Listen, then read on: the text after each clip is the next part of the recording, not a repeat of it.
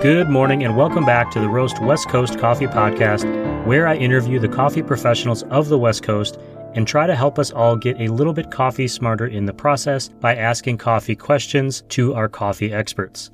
I'm your host, Ryan Wolt. Today, Siri Simran Khalsa, Executive Director of Coffee at Lofty Coffee in Southern California, is joining the show for the first time in Season 3 to give us some advice on how to take our coffee appreciation from our beginner level to maybe an intermediate level, and to direct us to some resources that can help us on our journey. While you're listening today, take a moment to follow at Lofty Coffee on the social media feeds so you can see all the cool stuff she is doing, and while you're there, follow at Roast West Coast because why not? What's one more friend or follow, right? Bonus points if you share the show with a friend. I hope your coffee mug is full today because we're going to get right into it and get coffee smarter with Siri.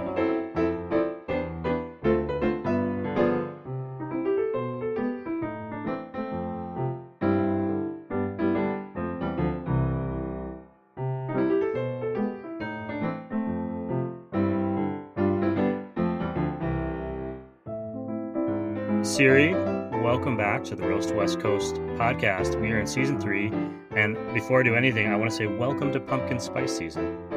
It's here in all its glory. It is. It's been a long time since I've seen you or talked to you. I think since July, maybe even June. Before we get started with any coffee expert stuff, what's up with you? What's up with Lofty? What's the world like? Yeah, things are moving quickly.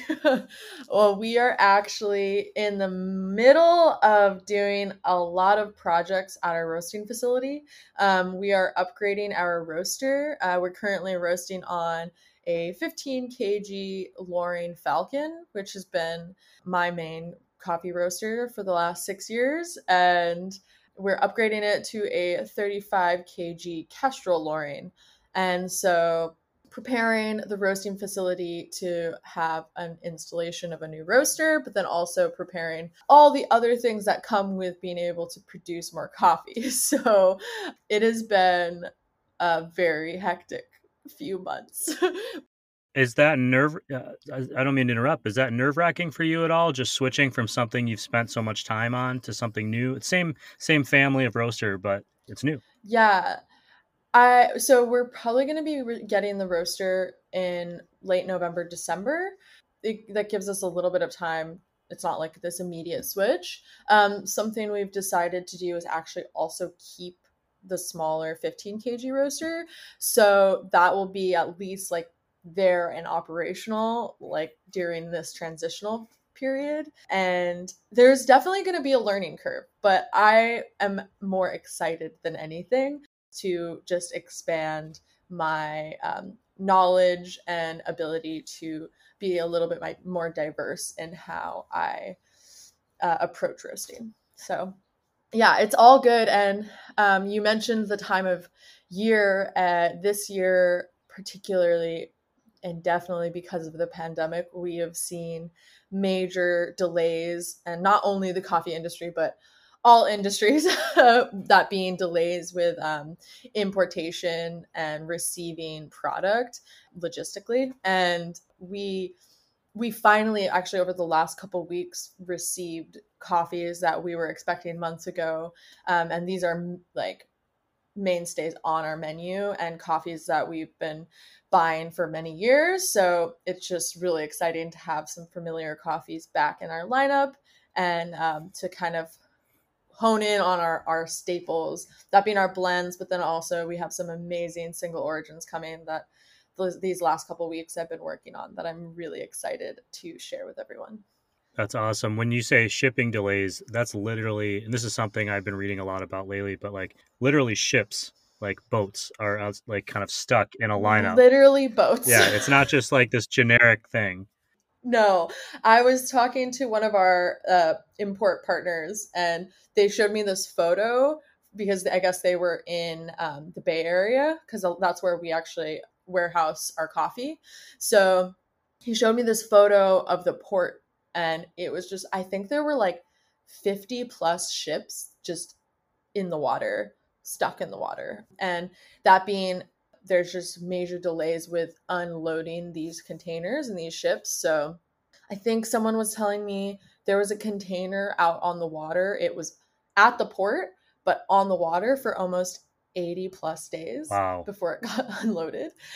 And then there's the whole logistics of unloading a container, and then the logistics of shipping the products from that container to a roasting facility. So, which is many and again, we're not the only industry experiencing this. When we are, as we have lots of projects going on, there's things that we'll order from other types of like paper, like the paper industry, for example, like we're completely out of our like shipping boxes. So it's like just like random things that have obviously been impacted.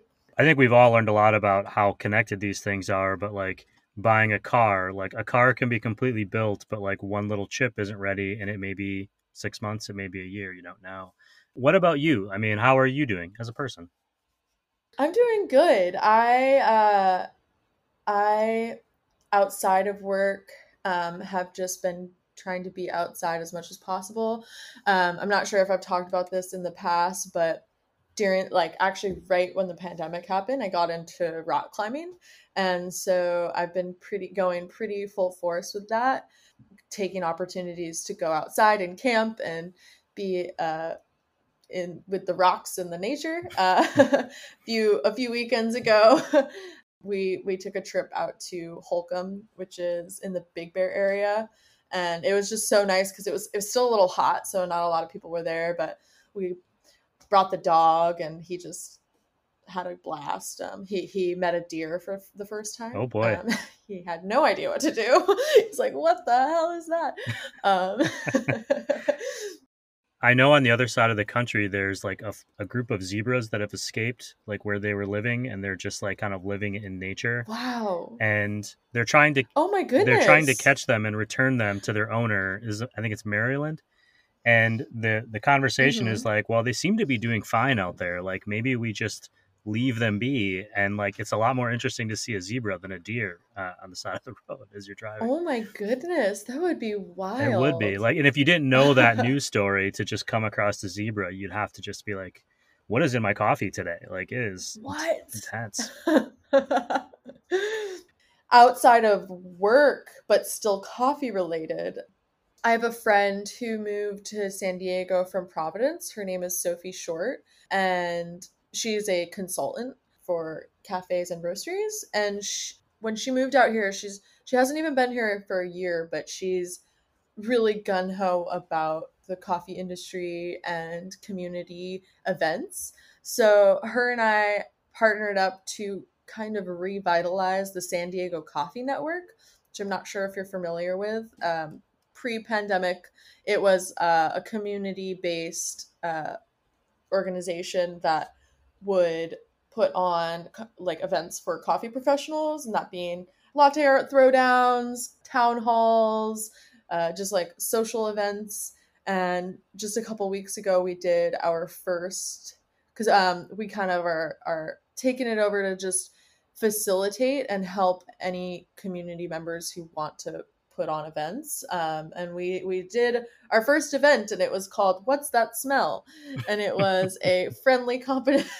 It was a friendly competition of a sensory competition where competitors would blind smell different smells, and the top competitors who got the most right would move on to the next round. And there were some grand prizes, and it was a grand old time. We also had some other sensory event activities based around organic acids and little tests that you can do to learn if you're maybe a super taster. So that was really fun and very exciting to see the outcome of that. A lot of people showed up, and we hope to put on more events very soon. That's very cool. Yeah, we'll definitely look for more events from the San Diego Coffee Network threads. The whole smelling contest thing is about the most wholesome and nerdy thing that I've heard in a long time. I know. It's like, I'm just imagining like someone walking around with a jar, like, smell this, and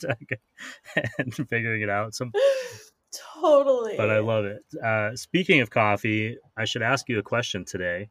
And I have one, which is I'm wondering what your advice is kind of for beginning or intermediate coffee drinkers on kind of how to take that next step. Like I've gotten excited about coffee. I go to good coffee shops.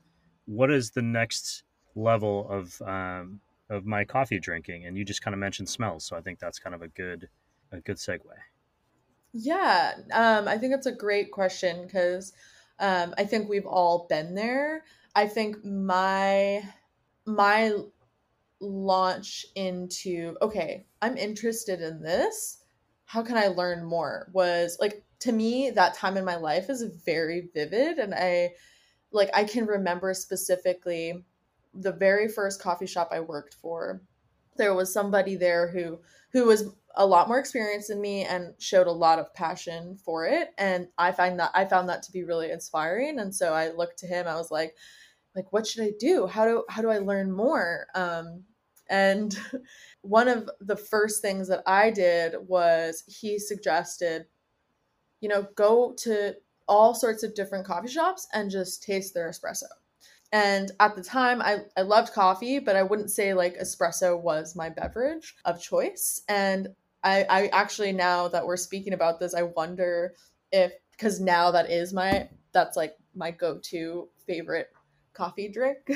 And I wonder if that's kind of influenced that, where anytime I was walking around and I saw a coffee shop that looked, either it had a cool, interesting looking espresso machine, or I liked the design of their cups, or something that like intrigued me. And at the time I lived in New York, so you are kind of walking around and there are tons of coffee shops and little shops everywhere. So it was kind of easy to just be like, huh, what's that? And then pop in and just tasting all sorts of different espresso. And you start to like identify things that you do and don't like about them. And for me at the time, it was not so much like, oh, I taste this dark chocolate, or it was more of like, I don't like this aftertaste, or there's some sweetness, or whoa, this is really bitter. And kind of from there, being able to identify things that I did and didn't like, because at the end of the day, coffee is so much about preference. And from there, I really started to learn what it is that I did and didn't like. And furthermore, I think, as you said about the smells, is understanding, yeah, there's coffee can be of this full sensory experience. So if you really want to get into it, there are all sorts of resources out there in the sense of learning how to taste and smell. A few of those one being the coffee flavor wheel. I think that's a super helpful thing, where it's like, okay, I enjoy coffee, but what is it that I enjoy about it? How can I further identify those things? And to me, while the coffee wheel is a little bit limiting because, it only has so many flavors, and I think you could get stuck in like, these are the only flavors that exist in coffee, where all of our experiences can influence the things that we taste and smell in coffee. So while it can be a little limiting, I think the color scheme, and again, it's a great way to just get into like, okay, these are flavors that I could identify with. Even furthermore, there's this really cool thing called the lexicon that the World Coffee Research put together, that I've in the smelling activities that I've done, I find very helpful, because in the lexicon, you could go to blueberry and it'll tell you exactly in like adjectives and words what blueberry tastes and smells like.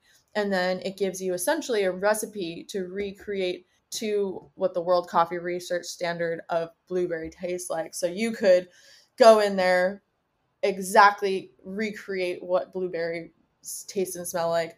That, for example, I think blueberry might be like blueberry Smucker's jam. Where it's like you could go to the grocery stores and get like the exact brand of that blueberry jam, and then that's how you could identify what blueberry tastes and smell like. And I know right now in the day of COVID that this is not super accessible, but whether it be a local coffee shop or a local coffee importer or a community event, but reaching out and cupping and seeing if there's these local businesses that do public cuppings because that's a great way to taste a lot of coffees all at once and then further be able to see, okay, there's this coffee, and this coffee, and now that I'm tasting them all side by side, I can see that there's these different nuances and flavors and aromas, and you can start to differentiate them. So yeah, I feel like I'm rambling. No. That's but that's one of the things that I love about our conversations is sometimes I'm like, oh, I think that I'm gonna ask another question here, and then you keep going, and I'm like, oh, I know, that's a whole nother topic I have to think about. So at Lofty, do you guys put tasting notes on your bags? And I have just yes or no, because I have a reason why I'm asking. Yes. You do? Okay. So I have talked to some roasters who like to put tasting notes kind of for what you're talking about as people are learning. They can engage with that coffee and have things they're looking for. Mm-hmm. But on the other side of it, I also have talked to roasters who like don't want to do it because they want people to experience it without any preconceived notions of what they're tasting. And I think that's a really interesting dynamic. Yeah, I recently had this conversation with another local coffee roaster where, yeah, I think I I totally understand the latter of not putting tasting notes and allowing people to experience the coffee for what it is. But I do find, and I speak to this from the experience of dealing with customers and essentially selling them coffee, is that if we're something we do at Lofty is we try to move away from the terms like light, medium, dark, just because they're a bit arbitrary. What might be a dark roast to you might be a medium roast to me. It's a broad. Those are broad terms that can just not really be as, like, for example, the darkest roast at Lofty is nowhere close to a dark roast that you might get at the grocery store. So if I tell a customer this is our dark roast and they're expecting something else, then they're like, oh, this is not what I wanted. So moving towards more descriptive languages and adjectives and words that can help a customer understand what it is that they're getting, I find to be very helpful, especially for people who aren't, there's the reality that not everyone that comes to our coffee shop is super coffee nerd who really really cares a lot about certain aspects that we care about, and they just want a good cup of coffee. And being able to give them some ideas of what the coffee is going to taste like, I think has always helped me, first of all, sell that coffee to my customer, but then also that they come back and they're like, you know what, I did have this coffee and it did taste like this and I really liked it, so I'm going to get it again. Or I really liked it, but I actually want to try something that's maybe a little bit more full bodied or has more like traditional chocolatey flavors. So to go off what you're saying though, and I talk about this on the cupping table with the junior roasters and the other people that I cup with, is sometimes when we're cupping, we'll have a very specific flavor that sticks out to us. But then we'll be like, okay, is the general public gonna be able to identify with this flavor? Do people know what clove tastes like? Have people tried black currant? It's a very common flavor note that comes up. Or like, are people going to understand that? So having more broad flavor descriptors. So for example, one of our blends, its flavor profile is sweet citrus, where it's a little bit more broad. It's not specifically lemon, but it can be interpreted as a sweet citrusy quality. Might have that like zingy acidity, sparkling.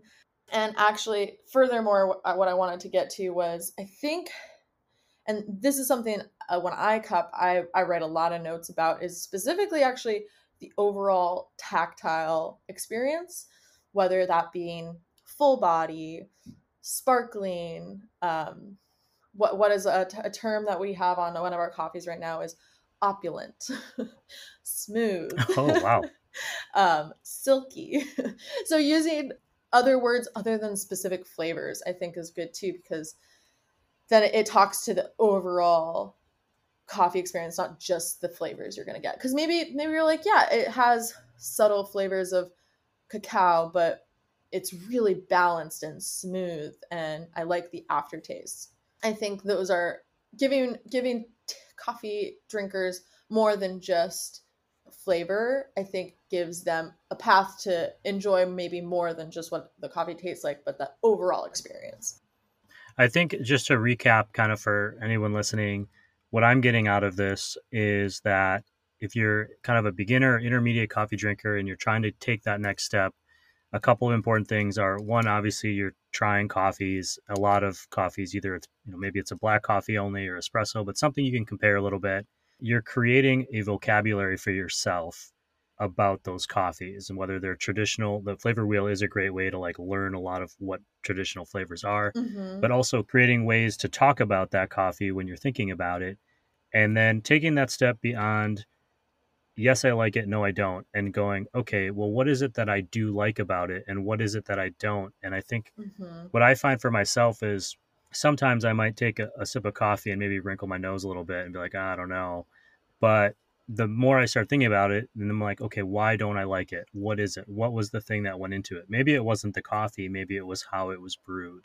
There's all these little things. And I think if you're trying to take that next step, it involves asking yourself you're going past that first level of like, don't like. You're going, okay, why? Why am I doing this? You've created a vocabulary. And you mentioned something really important, I think, which is it is harder, whatever your comfort level is with the pandemic, but it is harder to just pop into a shop and hang out. But asking questions, if you go somewhere and you like their coffee or you don't like their coffee, ask them why they think it's a good coffee, or ask them what they get out of it. And there's always going to be, don't ask it if there's 200 people waiting in line and they're trying to do their job. But if there's time, certainly ask, and you might learn something about that coffee that makes you think about it in a different way. Yeah, totally. I think we just solved that. We nailed that question. We did. Cool. I do think, and this goes for anyone who's buying coffee bags out there. I think also to just the last part of like, maybe do we not have tasting notes on the bag? It's just knowing that the tasting notes are not the end all be all. And like, you might detect things that are not on the are not specifically on the bag. And that's awesome. And like, those are further conversational starters. If you go back into that cafe and you're like, I got this bag and I totally got that blueberry, but I also got this and that. And then maybe that's your window to creating a stronger relationship with your barista or furthering your palate development. I'm looking at a bag of coffee on my desk right here, and one of the tasting notes on it is buttery. And as we were talking, I'm thinking, how many different ways could I imagine buttery? And until I drink this coffee while thinking about it, I won't really know what they mean. Yeah. Yeah. I think let's call it a day on this very first episode that we've done together for season 3. I have like 400 more questions to ask you this season, all of them stemming from this conversation we just had. And so I want to spread it out and give people something to look forward to for next week. Amazing. Thank you so much. I look forward to the next question. I'm glad to have you back.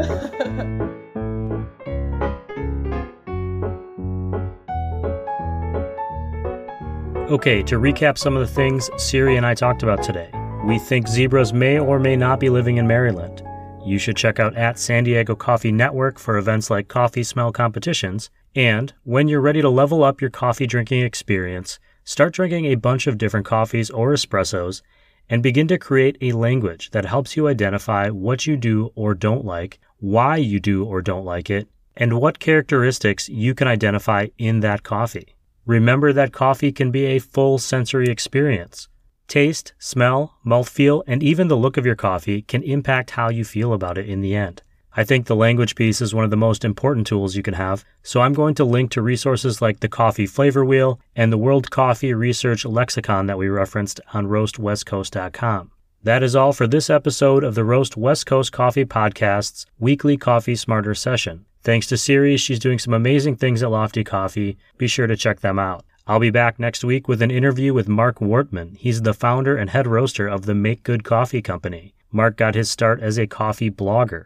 A blogger, for our younger listeners, is basically the early 2000s version of a podcaster, someone who shared their opinions in written and visual form on the internet. I'll let him get into it a little bit further. I also got to thank this show's supporters: Maria Coffee, Leap Coffee, Zumbar Coffee and Tea, Steady State Roasting, Cafe Laterre, Cape Horn Coffee, Coffee Cycle, First Light Whiskey, and Camp Coffee Company in Oceanside. I'm going to be stopping by Cafe Laterre Solana Beach this weekend to check in on their efforts to get a new space open just north of there in Encinitas. As always, thanks to you, the listener, for asking questions that I then get to ask these coffee experts. Also, for sharing the show with your friends, and for checking out my roast industry partners. You can find all the links on the website roastwestcoast.com, where you can also subscribe to this newsletter and never miss an episode. I've got another coffee quote to close out the show today. It's from author Justina Chen Headley, who wrote, "Adventure in life is good. Consistency in coffee, even better." This episode of the Roast West Coast Coffee Podcast was, and has been written, produced, and recorded by me, Ryan Wolt. I hope this show has found you happy, healthy, and with at least enough sanity to make it through the day. And please always tip your baristas and be sure to drink good coffee.